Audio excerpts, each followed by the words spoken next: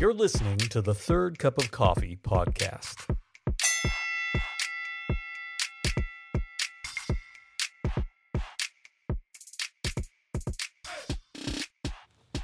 Good day, podcast listeners. Randy Bolander here on the Third Cup of Coffee. Glad to have you with us. I want to say a special hello to Justice. Justice is a little one-year-old girl, and according to her missionary parents, this is the story.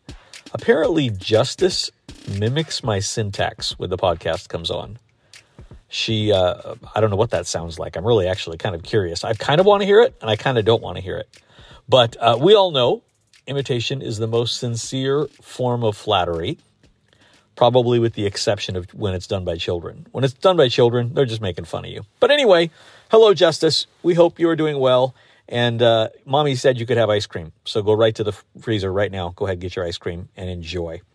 Today, we have another episode from our series, The Letters. Daniel Grenz, one of our leaders at the Bridge, steps in and really shared a powerful message. There was just a sense of conviction on this, and we were so grateful. We love Daniel and Carla, and we look forward to hearing more from him, actually. Here we go. Letters, part 5, I guess? Part 5, yeah.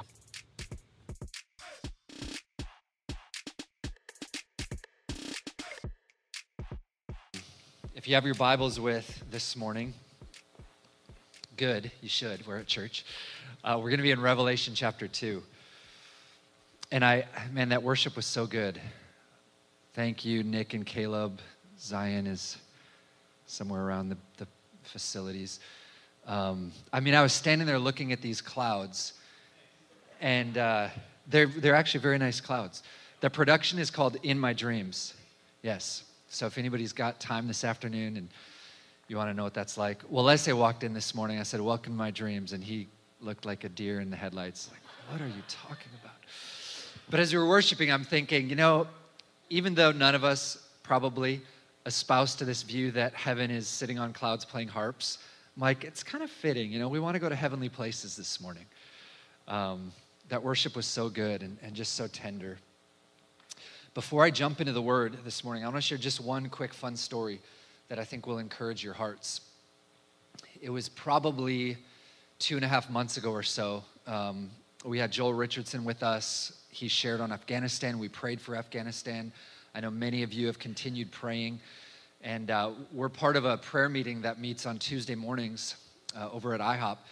And we zoom in to this prayer meeting.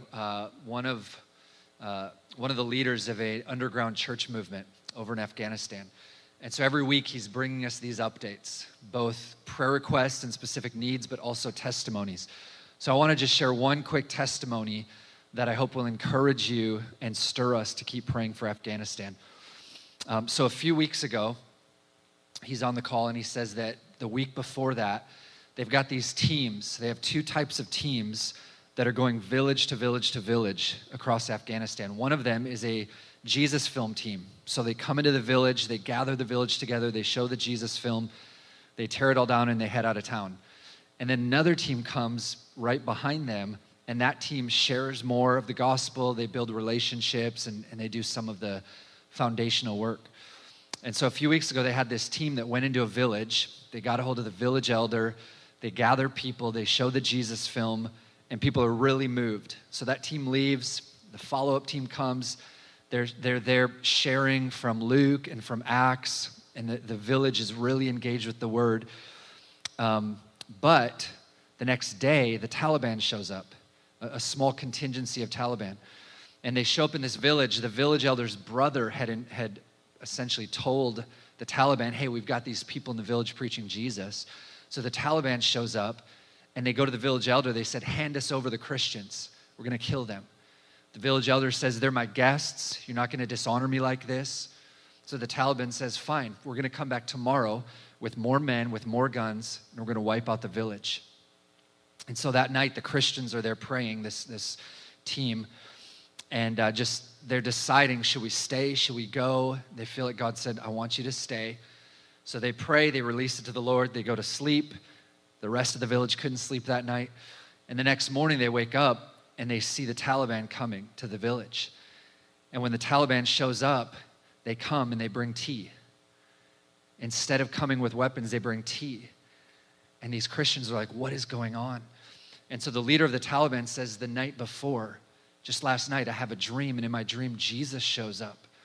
And he says to me, do not harm these ones. They are of my kingdom. Listen to what they say. So the Taliban says, we've come to listen to your message. So they call back the Jesus film team. They hightail it back into the village. They show the Jesus film. The entire time, the Taliban's sitting there weeping. They come up afterwards to respond, and they said, we used to use these weapons to destroy. We're going to now use them to protect you so that you can go village to village preaching the gospel. This is happening right now in Afghanistan. And this is, I wanted to share that just to stir us with faith that we sit here, and thousands of others around the world for sure, but we sit here in this building in Olathe, Kansas, and we say, God, move in Afghanistan, save the Taliban, send revival. And he says, okay, I'm going to do it. So we thank you for that, Father. All right, we're going to jump in, continuing our series on the letters to Revelation. You know, I love that song that we were singing this morning about, I want to see your face. And as we were singing that, I just felt so clearly the Lord say, that's what I'm showing you in these letters. Like, that's what this whole book is about. A lot of times we think, well, it kind of starts in chapter 4 when heaven is open and he sees the Father on the throne and then the Son come. But he's like, no, I'm starting from verse 1 of chapter 1. And so in each of these letters, he says, I have something to show you about who I am and of my face. And if you're just joining us for the first time with these letters, we've been doing this for 4 or 5 weeks now, I think.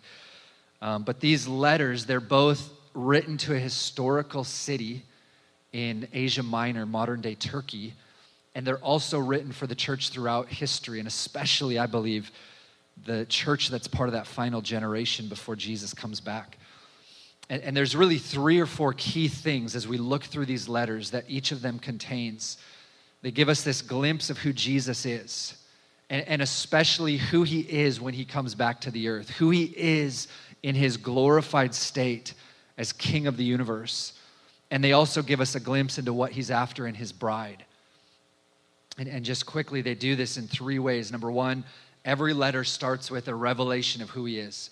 Drawing from that vision of John in chapter 1, he chooses 2 or 3 characteristics of who he is, of his nature, and he offers that to that church as the grace and the strength to overcome the issue that he highlights.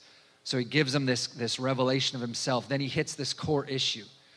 In most of the churches, it's something that is threatening them to take them off course. There's only 2 churches that he actually doesn't rebuke. And I heard somebody talking on this recently, and they said that the 2 churches that he doesn't rebuke for something were actually the 2 churches under the greatest persecution. That the persecution actually kept the church in line and it kept them clean and after his ways. So he hits this core issue, different levels of sin, temptation that are going to increase leading up to the days of his coming. And then he finishes every letter with a reward for overcoming, for those who stay faithful, for those who wake up morning after morning and say yes to his leadership. He says, this is your reward. And man, those things are priceless. I think it's easy to read them. And even from last week, you know, Randy had this one that the reward was you get a white stone. It's like, I mean, there's probably a lot of white stones out in the landscaping. Like, what's a white stone mean? But I feel like if we dig into these things, we'll realize like these things are so precious and so glorious that it actually strengthens and fuels us to walk in faithfulness to him. And so we're going to keep going today with the message to Thyatira. As I was thinking about this, you know, most of these letters contain a pretty intense word. A pretty intense word, whether it's Ephesians, you know, I'm going to remove your lampstand. If it's Laodicea, I'm going to vomit you out of my mouth. Like, that's intense stuff. And I was just thinking back a few weeks ago, our daughter Miriam came to me, and she had a little splinter in her finger. And so, you know, when you have a splinter, the first thing you do, you try to push it out with your finger. It didn't work. The next thing you do, you get the tweezers. It didn't work. And so the next thing you do, which is what happened to me growing up, is you go get the utility knife. And very delicately, but with very, very intentionality, a lot of intentionality, you start to cut that thing out. And I had to do that. And Miriam, she was fine. She didn't get hurt. I don't even think she bled. But there's this process where if there's something small that's stuck in place, there's going to be a cutting that's needed to remove it out of the way. And we see that in these letters. But the idea being that in that we see Jesus' deep love and his longing for wholeness and maturity in his bride, and to remove any fraction, any splinter that would try to come into our soul and stunt or hinder our growth. So the church of Thyatira, we're going to be reading today Revelation 2, 18 to 29. Just a little historical context. I've so enjoyed as Randy's brought that to us about each of these cities. So just a little background on Thyatira. I think we have a map that we could put up there. It was actually the smallest city of these 7. And so you can see it. It's about 45 miles southeast of Pergamum on the road between Pergamum and Sardis. And because of that, it became kind of this commercial trading center where people would come to Thyatira, they'd trade, they'd buy, they'd sell different crafts and wares, and then they'd continue on their way down to Sardis. And this doesn't have the current city names, but it's this small community is now inside the modern day city in Turkey called Akhisar. And so as this commercial kind of trade route center, Thyatira became a wealthy city. People had money, they had resources. And in that day, in that culture, if a community had money, one of the first things they would do is to build temples to their gods. And so Thyatira had several of these temples where they would worship the gods like Zeus. I think you talked about Zeus last week and how there was the throne of Satan in Pergamum. And so that message had carried on down to Thyatira. They're worshiping Zeus and Artemis, Apollo, and Athena. And because of the construct of this city, there was many, it's this place of trade. There's a lot of different guilds or trade unions, labor unions in this city. They had ones around wool, linen, leather, bronze, pottery, and different dyes. Actually, Lydia, if you remember in Acts, one of Paul's co-laborers, she was from Thyatira, and she was a dyer of the purple. And so this city had all of these different trade guilds. The thing is, if you were a tradesman and you wanted to work in Thyatira, you had to be part of one of these unions. You were not allowed to work outside of the union. But the thing about being part of the union is that every union was tapped in to a certain expression of the spirituality and the religion. And so in order to be part of this trade union, you were required, if you wanted to keep your job, to attend different festivals to different gods at the temple. These festivals were these pagan feasts where they would sacrifice this food to Zeus or to Artemis or Athena, and you'd have to take part in this festival that was filled with idolatry and immorality. If you refused, you were essentially saying, I'm against this trade union. And how many of you know, if you're working somewhere and you say, I'm against this place, you're probably not going to last long. And so by taking that stand and not going to the feast, your job was most likely finished. But if you went to the feast, you had to partake in the food and sometimes the extracurricular activities, the sexual immorality of the feasts. But that food had been sacrificed to demons. And so your job was secure, but then your place in the church was not. And so the early church was teaching you can't be part of these unions. But in the midst of that, the pressure, the trial, the struggle of trying to make a living outside of these unions gave place to where some teachers were coming to the church and saying it's actually okay. You can go to this trade union, you can take part, you can eat the food. What's an idol? It doesn't really matter. It's not going to affect you. And so that's the context to which we find Jesus appearing on the scene in Revelation 2, 18 to 29. And this morning I wanted the kind of the theme of this message, just so you know kind of where I'm going. The title of it is Devotion Stealers or Devotion Killers. And I believe in this letter to Thyatira that he gives us insight into what are some of those things that are threatening to take the ground that we've gained in him, and how do we stand against it. So let's read Revelation 2, verse 18. To the angel of the church in Thyatira write, the Son of God, who has eyes like a flame of fire, and his feet are like burnished bronze, says this. So let's stop there for a minute. So Jesus begins this letter. He gives them 3 truths, 3 descriptions of himself that are going to be needed for this church to stand firm. It's going to be needed for them to overcome this idea of toleration that's trying to steal their devotion. So he starts first and he says, I am the Son of God. I mean, we could write, people have, written volumes and volumes on that, but he says, I am the Son of God. I am the first and the last. I'm the creator of all things. I'm the one with all power, all authority. Can we turn this down just a hair? Thanks, Lyle. I have perfect wisdom as the Son of God. My judgment is clean. My judgment is good. You can trust what I'm about to tell you because I've seen from the beginning and I've seen the end from the beginning and I know all things. And I am the one who has the power through his blood to cleanse and get you back on track. I'm the Son of God and you can trust me. I have the power to restore you and turn things around. And he goes on, he says, I have eyes like a flame of fire. The one with eyes like a flame. And Randy hit this point of how John can't even come up with adequate language. He's like, it's like fire.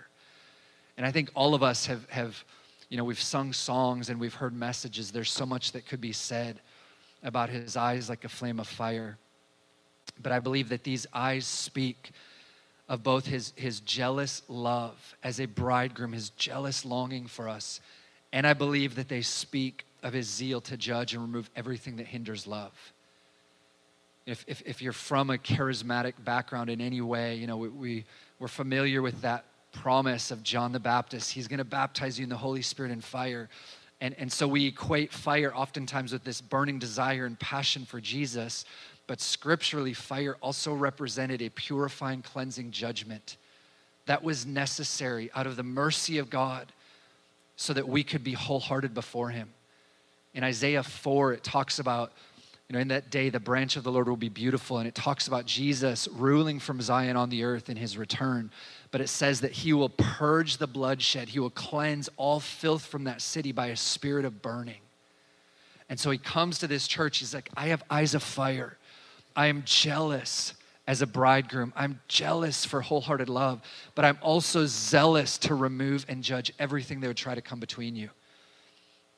In Proverbs 6, verse 34, it says, for jealousy arouses a husband's fury, and he will show no mercy when he comes to take revenge. Now, that's an intense verse. But I believe that there's a measure of that where Jesus is saying, this is no joke. Like something is threatening to come between me and my bride, and I'm not going to stand for it because I'm a jealous husband. Now, not quite to that extent, but I remember when we first moved to China, this was before we had a scooter, which was our Chinese version of the minivan. Sometime I'll show you guys pictures of the 5 of us on a scooter. This was before that. This was before we had any type of vehicle or our own transportation. And so we would ride the bus a lot, public transit. If you know anything about China, you know that in China, lines, like lining up, forming an orderly line, it's not even on the level of a suggestion. Some things culturally we say you have to do this, it's really a suggestion. In China, it's almost this invitation to do the opposite. And so when you're standing in line for a bus, it's not this single file getting on, it's kind of this wave of people that's trying to cram into a space that's about 4 foot wide. And so because of that, we'd get there and, I'm tall and so I kind of stand out a little bit. And, I'd be holding firm, holding my ground. I'd be making my way onto the bus, but pretty soon I'm looking back and a dozen little Chinese grandmas had pushed their way between me and my bride. They had started to just kind of make their way in because they've been doing this for 70 years. They knew the system. And so I'd look back and I kind of lightened up as we went along, but those first few weeks, months, I was like, hey guys, line up. I'm like, 排队. 我们站在你的面前.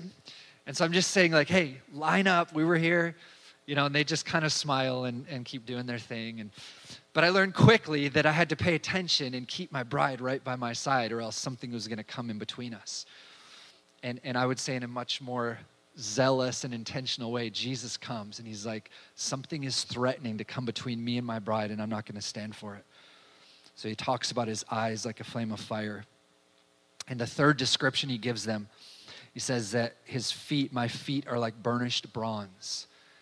And throughout Scripture, bronze is a symbol of judgment.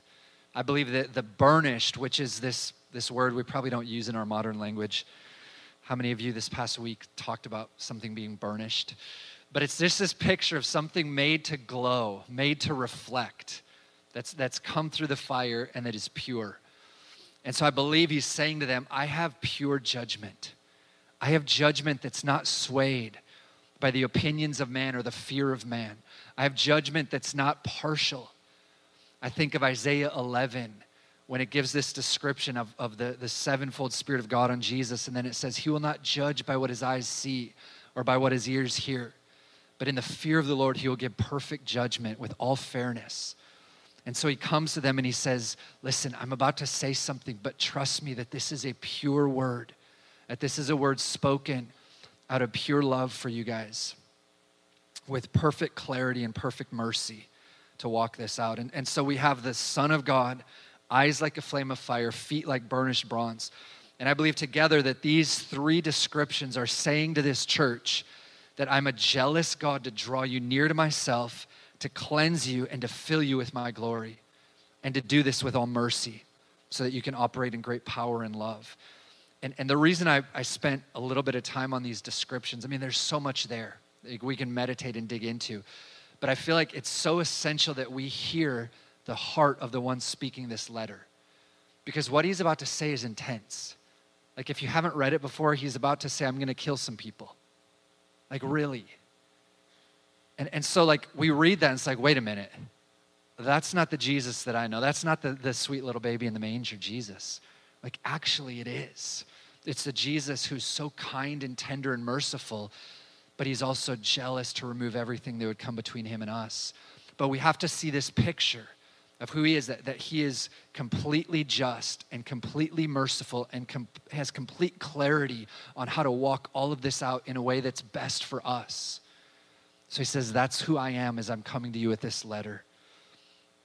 We've got to see that right, or else we're going to just see him as kind of this cruel God who's really excited to crush and destroy. He's like, no, that's not who I am at all. I'm a God whose heart is full of mercy. And so he gives this description of himself, and then he gives an affirmation. You know, just like he did with the other churches where he said, I know this about you, I know this about you. And I was sitting on that this week, obviously, because I was preparing a sermon around it, but specifically that those two words, Revelation 2:19, those first two words, I know. I know. And for some of you this morning, this is the message. He knows. Like he sees and he knows. And I was reading this, I was so stirred by Jesus just telling this church, I know, I see. Like this stuff really matters to me. And as I was processing, like, what does that even mean? What does it mean that God knows? The God that's never distracted and that never has a misaim in his focus. He knows. I think of myself, and it's like I so easily learn things that I never set out to know. You know, I know so many things that, number one, it doesn't have any value to it really. Number two, I never really tried to learn. Like this week, I learned that a praying mantis lays an egg sac, and it takes 8 weeks for the eggs to hatch. It's like I know this, but it doesn't do anything for me. It doesn't add any value to my life. You know, I learned this week just by a random scrolling of news. I learned how much of his Tesla stock that Elon Musk sold. You know, and I learned yesterday that a sloth spends 16 hours a day sleeping and has 4 stomachs. It's like, okay, I know this stuff. That last one was because I went to the zoo, not because I was researching sloths. You know, and so I think how many of us know stuff that it's just kind of this accidental knowing. You know, there wasn't an intentionality to it, and it doesn't really give us any value. You know, this happens to me so often. I'll go on my computer to do one specific thing, and 5 minutes later, I'm like, I forgot what I got on here to do. You know, and I've read this article, and I've seen this, and I've looked at this, and it's like, I'm so easily, I don't want to speak for you, but I'm so easily distracted in what I'm learning and what I'm knowing. Not so with God. He doesn't learn anything by accident. He doesn't get distracted in learning things and knowing things that have no value. But the very fact that he says, I know, means that it was an intentional looking and that it has eternal value and weight to him. He doesn't know anything that doesn't matter to him. He doesn't know anything that doesn't serve eternal purpose to his heart and his kingdom. And so he says to them, I know. What I know about you has value, and it means so much to me. And he goes through 4 things. He says, I know the love you have for me. I know the love that you have for one another. I see your love. I see it, and I say that it's real. I say that it's authentic. I say that it moves me. That no matter what it feels like to you, I'm looking at it and it matters to me and I'm stirred by it. He says, I know your faith.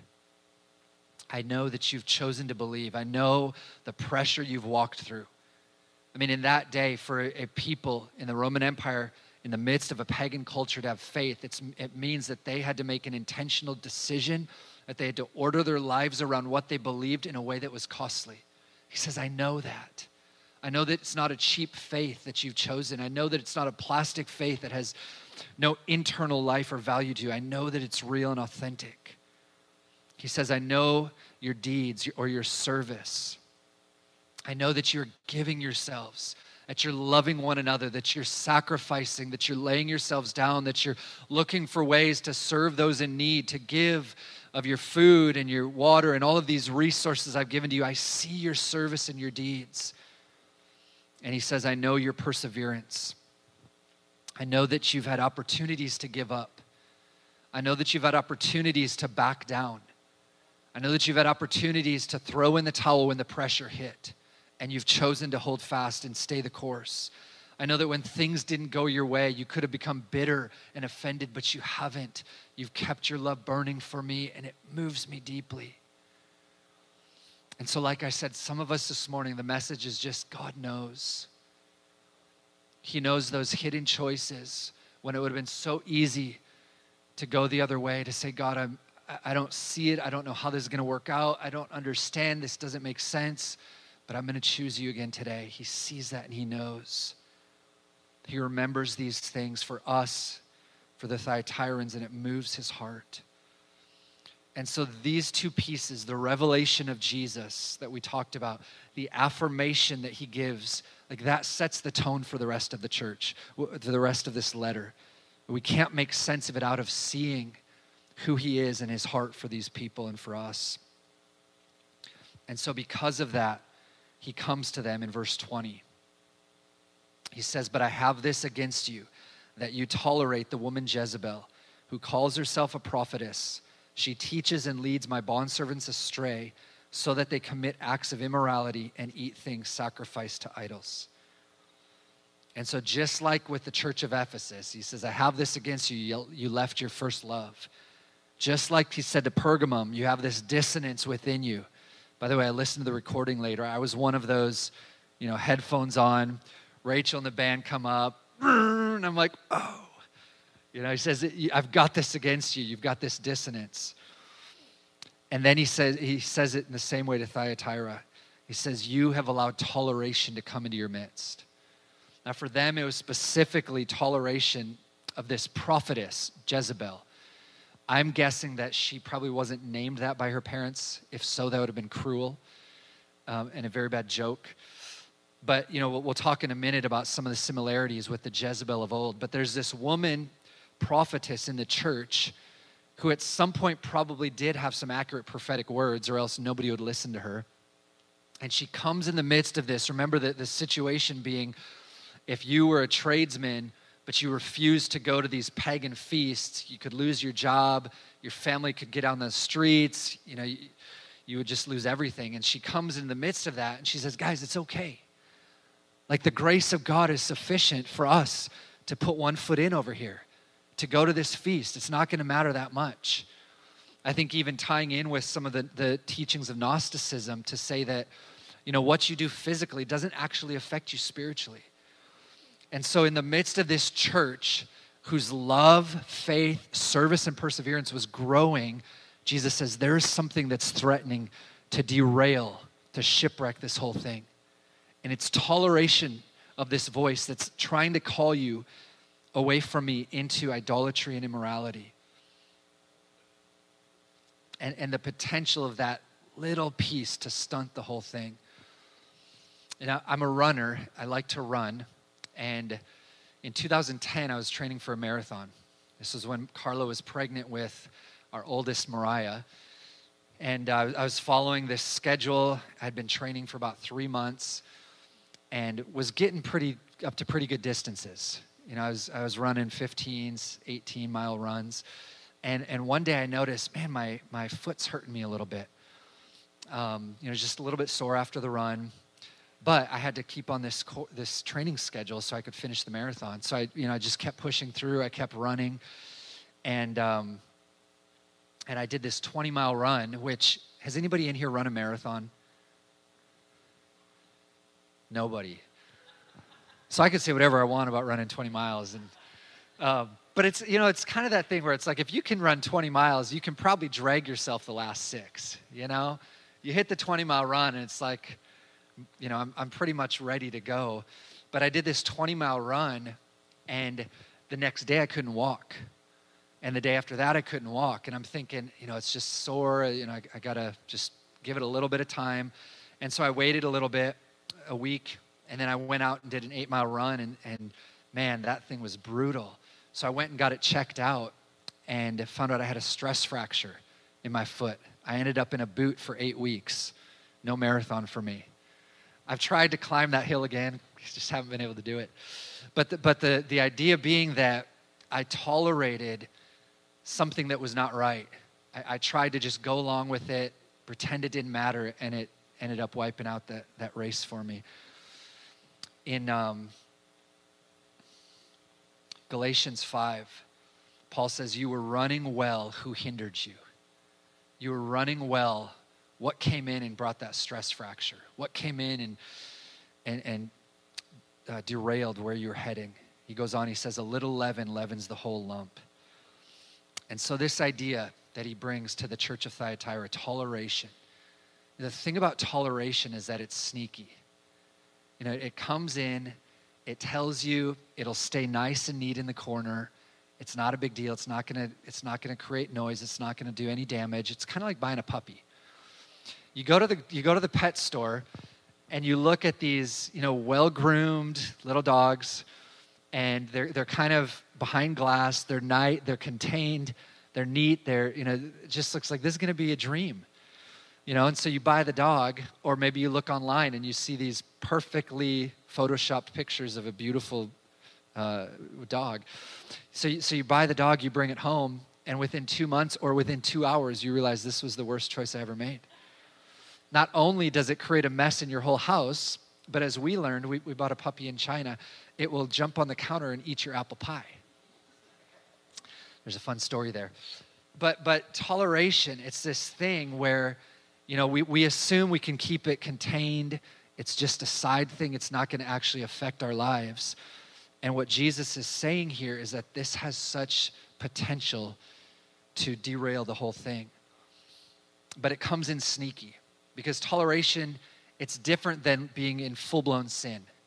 It's different than being the one that's leading the charge into darkness and immorality. Toleration is just allowing things that we disagree with. It's allowing things we know that are wrong to even have an entertainment or a place in our heart and in our mind, in our thoughts. Toleration is when we look the other way. We allow something that's unfit to remain. We listen to a voice that would be pushing a narrative contrary to God's heart and his word. And it's when we say, I'm not the one doing it, so it doesn't affect me. Like, that's such a big part of toleration. Say, well, I'm not doing it, or I might be doing the motions, but my heart's not there. And we justify the effect that passive sin will have on our lives. And we justify the effect it will have on our families. And we justify the effect it will have on our communities. So toleration, it's not just this, well, I'm just going to go jump into something. I'm just going to randomly find my way into tolerating some type of sin. I think there's 5 reasons why we're tempted to tolerate something in our lives. I think for some people, it's the opportunity for position. The opportunity to climb that next rung on the corporate ladder, the opportunity to have a little bit more influence in a certain context. And so we begin to justify this lie that says, well, I'm gonna tolerate this because it'll let me get to this place. That's toleration for some people. For others, it's a cultural pressure or a sway to fit in. I think of Nazi Germany and how many people, out of a desire not to stand out, just went along with this slow journey, this slow toleration that ended up in full-scale genocide against the Jewish people. For some people, it's self-preservation, where we assume I have to tolerate this or else I'm going to suffer loss. I have to tolerate this and not go the other direction or else persecution is going to come my way. For some, it's the pursuit of comfort. And for others, it really is a distorted view of what God is after. It's this message of grace that says God is after your happiness. He doesn't care about the law anymore. You're under grace. You can do whatever you want. And so we begin to tolerate. And I think all of these levels of toleration really are in some way, they're connected to fear.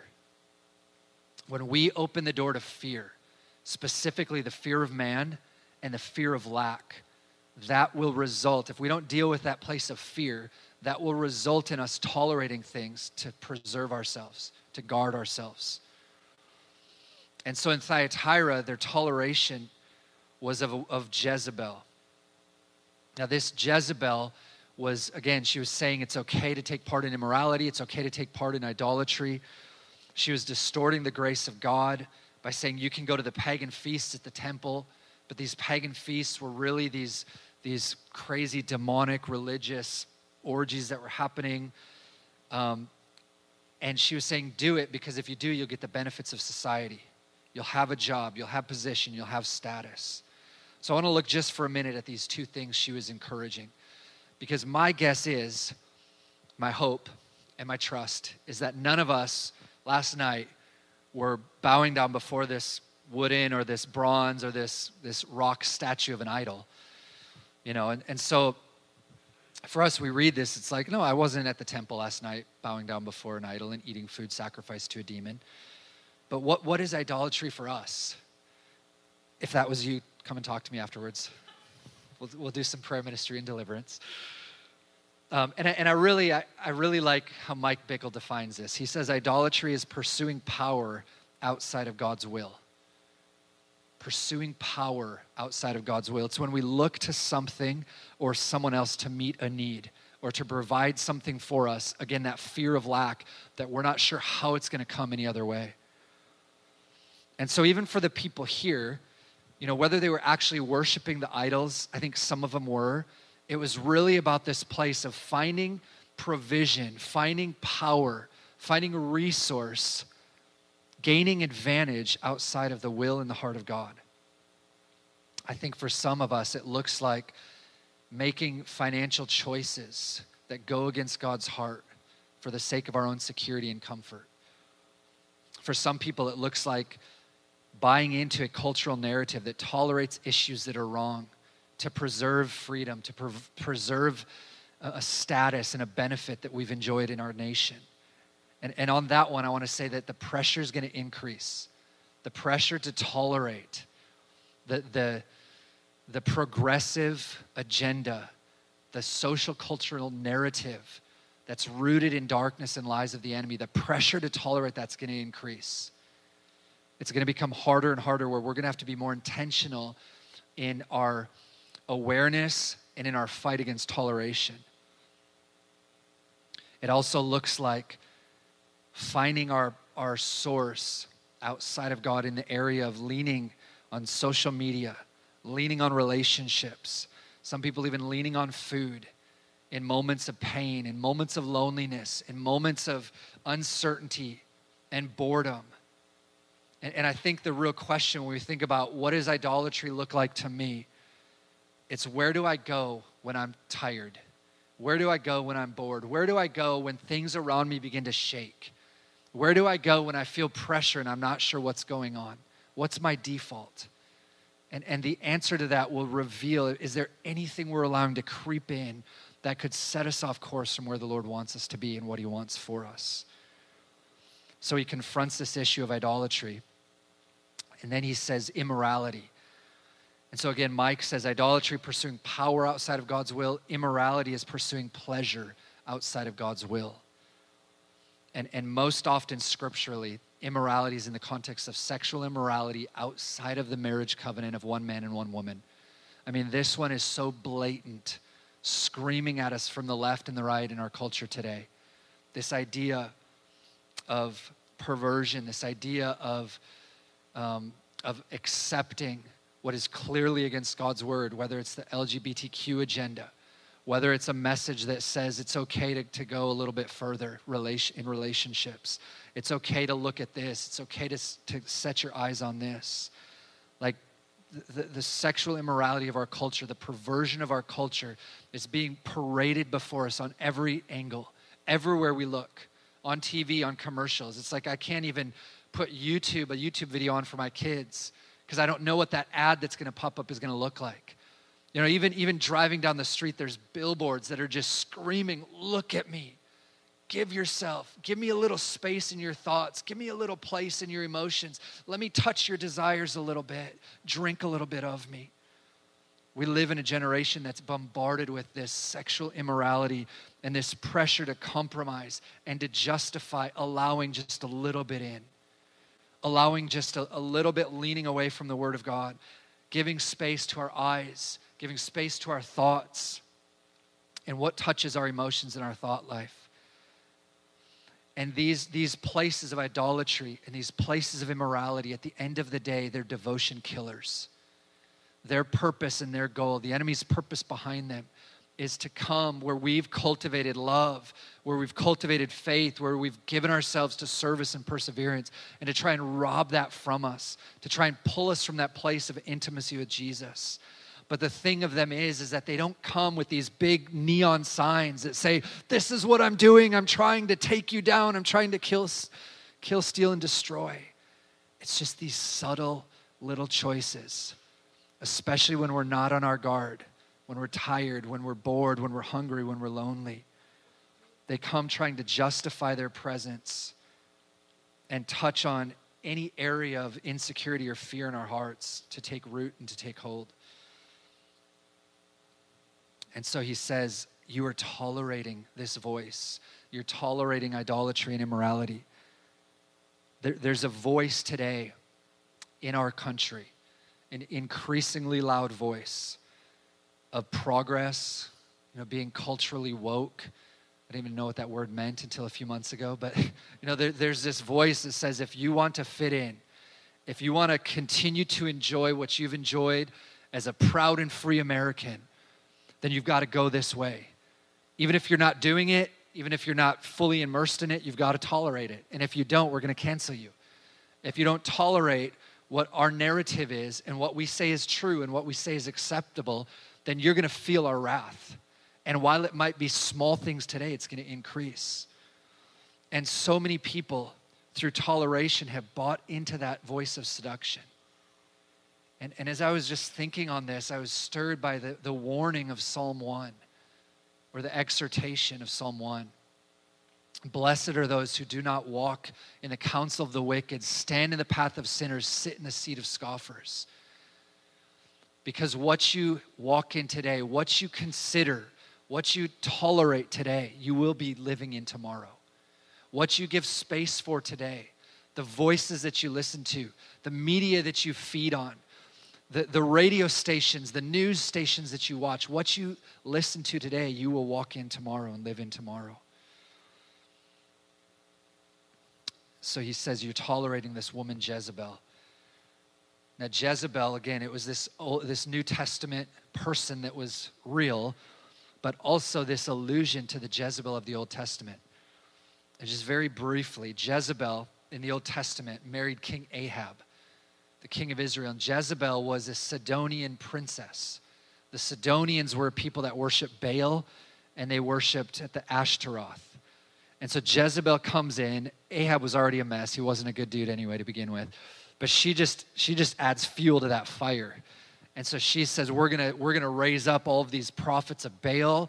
They're gonna begin giving a prophetic message. They're gonna begin telling a narrative to the people of Israel. And slowly and surely, consequently, all of Israel is led astray.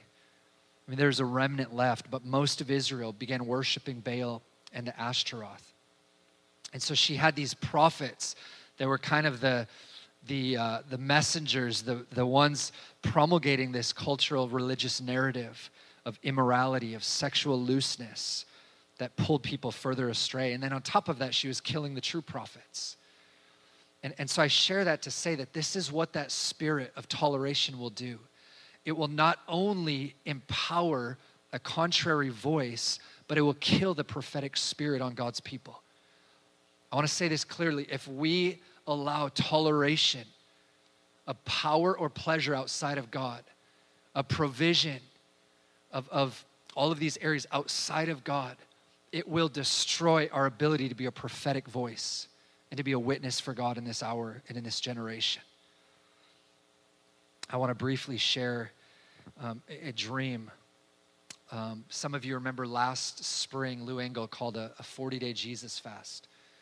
And on one of the first days of the fast, a good friend of mine that, we were tracking together through the fast, meeting almost daily to encourage each other. One of those first days, he has a dream. And in this dream, he's in this hotel. And this woman comes, he's there with his wife. This woman comes and tries to seduce him. And he's resisting, and he's resisting.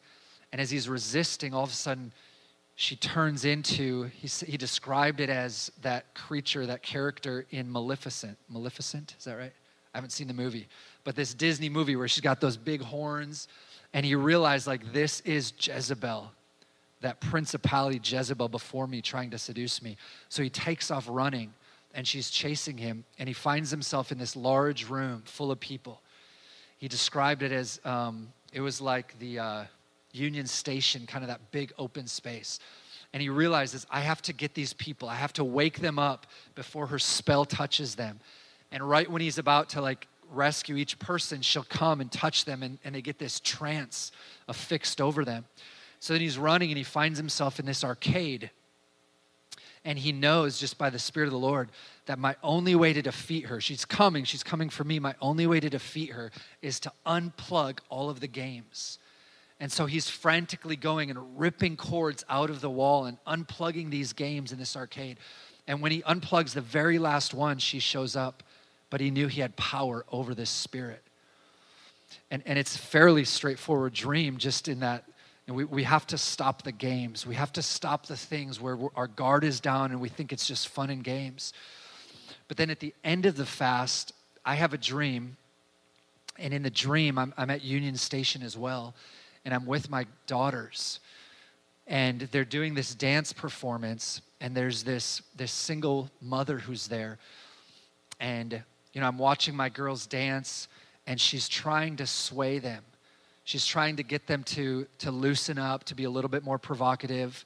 They've got this dress on. I'm trying to keep them covered. She's like, stop being so religious. Stop being so uptight. Just let them enjoy. Let them have a little bit of fun. And I come up to her in the dream, and I say to her, you have the spirit of Jezebel, and I will not tolerate it. If you do not accept me as their father, then we're going to leave. And we end up leaving. And just those two dreams were so clear. The Lord's warning that this is not a joking matter. It's not a game matter of allowing toleration, both in our lives, in our homes, among our children. That the enemy is actually raging, trying to take out a generation, trying to invite them into a looseness that will rob them of the inheritance that God has for them. And when I look at this letter, that's what I see so strongly. Jesus is like, I am jealous to give you an inheritance. I am jealous. But there's a way that you have to pursue it. There's a way that you have to walk after it. And so he gives them this charge. And then I'm just going to read this and wrap up here in a minute. If Zion, is Zion here? Zion, if you could just come up and play a little bit. He says in verse 21, I gave her time to repent, and she does not want to repent of her immorality. I gave her time to repent. Again, we see his mercy. He's like, my heart and my desire was that she would repent. I was patient. I mean, think about this. He was patient and merciful with Jezebel. Like, how great is his love? How great is his mercy? He's merciful with us when we are pursuing him. We try to follow him. We slip. We fall down, but we get back up. He said, I'm merciful. I'm patient with you. But as we heard last week, my mercy is given to those who will repent. My mercy is given to those who will turn from those ways of toleration, those ways of compromise, and who will realign themselves with my standards, who will realign themselves with my jealous eyes of burning love and say, God, I'm yours. God, I look to those eyes of fire today. He says, I'm a God of mercy. I gave my very life to release this mercy. It's not a cheap mercy. It means everything to me, and I'm extending it to you. I was extending it to her. He doesn't boast about what he's about to do. He says, I'm about to do something, but you've got to know that I was merciful first. You've got to know that even in the judgment, I'm merciful. Even in the judgment, I'm long-suffering and I'm patient. But he says, for those who refuse, those who will not follow my leadership and repent, that there will be a consequence. There will be a purging, because I cannot allow that to remain. If he allows Jezebel to remain, if he allows her followers to remain, it will infiltrate. Remember Galatians 5:9, that leaven will leaven the whole lump. So he says, for the sake of mercy, for the sake of love, I will remove that which refuses to turn and which will hinder you. He says in verse 22, I will throw her on a bed of sickness, and those who commit adultery with her into great tribulation unless they repent of her deeds. I will kill her children with pestilence, and all the churches will know that I am he who searches the hearts and the minds, and I give each one according to your deeds. I am he who searches. I'm the one with eyes of fire that looks deeply, not primarily to judge or to crush, primarily to purify and refine, because I want to give you so much more. And then he says, we're going to finish with this. Verse 24, I say to you, the rest who are in Thyatira, who do not hold to this teaching, who have not known the deep things of Satan, as they call them, I place no other burden on you. Nevertheless, what you have, hold fast until I come. He says, to those of you who will hear this message, those of you who I know your love, know your faith, it moves my heart, hold fast. As I was sitting on that phrase, hold fast, I was thinking about this summer, we took our kids to a water park. And I think every water park, in order to be a water park, they have to have the wave, right? They have to have that tidal wave. You know, and it's this thing where you're standing in the water, and you can kind of choose how deep you want to go. I usually go, ankle deep. And you're standing there, and pretty soon the wave comes. And at first, it's just a little bit gentle, but then you feel the full force of it. And it's like if you're not braced, it's going to knock you out. And I see that when I hear this phrase, hold fast what you have. You're standing, you're firm, you haven't fallen, you haven't followed the voice of Jezebel, but you're going to have to hold fast. In Greek, that phrase, hold fast, means to rule over and to carefully and faithfully keep. To keep guard of what you have, to watch with great diligence. And I want to just end on this, that there's an invitation Jesus has for us to hold fast this place, this holy place on the inside of our hearts, this holy place in our homes, where when his eyes of fire come, it's pure delight, it's pure love, it's pure passion. That we would be ones who hold fast by daily looking at him. Like, it really does change everything when we take moments throughout our day to look at him, to whisper short phrases, to say, you are the man with eyes like a flame of fire. You are the one who has perfect love, jealous love. Let those eyes of fire touch my heart. Let those eyes of fire create in me a holy environment for you to dwell in.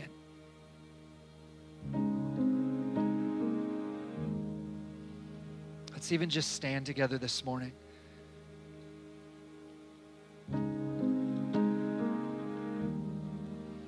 We hold fast by looking into those eyes.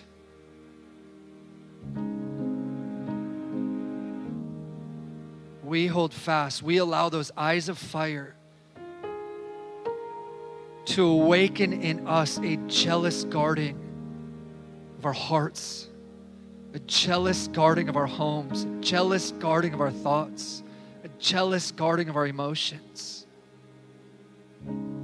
By asking His eyes of fire to cleanse, to purify, to sanctify us. We look into those eyes of fire, confessing where we have looked at other things, where we have given our affections, where we've looked elsewhere for pleasure outside of Him, where we've looked for comfort and safety and security outside of Him. Even now, Jesus, we invite those eyes of fire. We ask that your love for holiness would be our love for holiness. That your hatred for immorality and perversion will be our hatred for immorality and perversion. We ask, God, that you would impart us the grace that David had when he said, I make a covenant with my eyes to set no unclean thing before my eyes. Friends, remember, this is not just about full-blown sin, but it's about toleration of things that go against who God is, things that go against His heart. Lord, let those eyes of fire search us right now. We look into those eyes, and then we ask those eyes to examine us. Lord, when we are lonely, bored, in pain, and confused, where do we go and what do we lean on? Where do we compromise our devotion to try and appease something internally that only you will touch and satisfy? Where do our relationships, our conversations, and our schedules compromise wholehearted devotion to you? And where are we afraid, fearful of lack, fearful of what could happen and what could go wrong, fearful of people around us? Search us, O God, and know us. Let those eyes of fire purify us. One other way that we hold fast is that we turn. We turn from everything that would steal affection for Him. We shut every door to darkness in our lives, on our televisions, on our computers, in our homes, in our conversations. And we open up the door for His truth and His word to come in. Lord, you say in Psalm 1, blessed are those who do not walk in the counsel of the wicked, or stand in the path of sinners, or sit in the seat of scoffers, but whose delight is in the law of the Lord, and who meditate on your law day and night. They will be like trees planted by streams of water, who yield their fruit in its season, and whose leaf does not wither.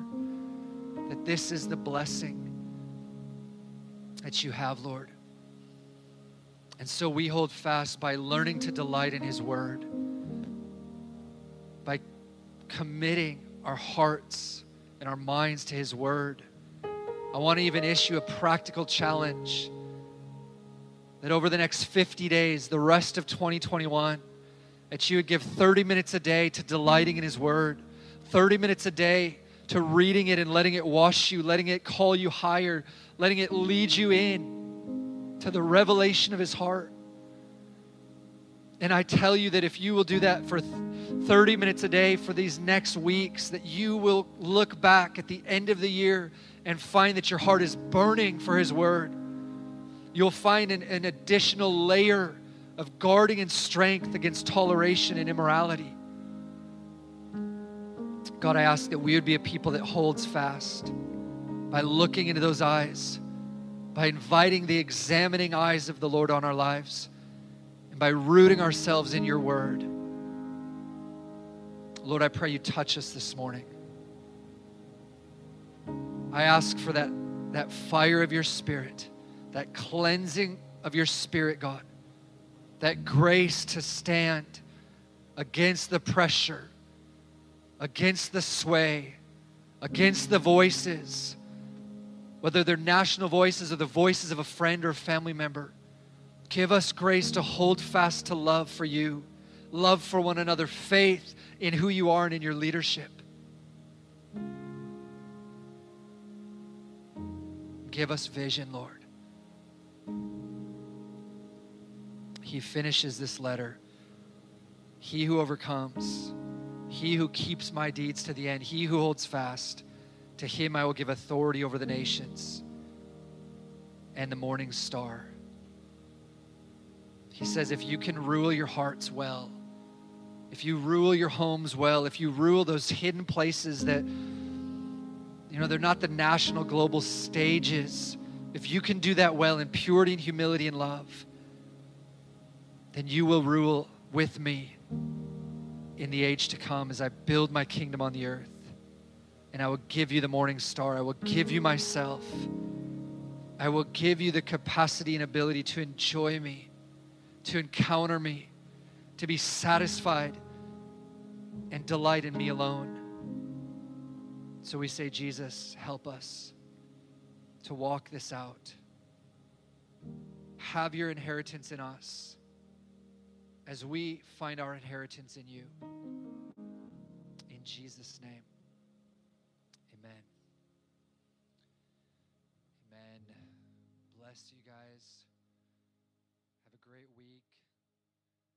If you want prayer, we can do it out front. We need to kind of pack up in here and get things put back in order. But thanks for joining.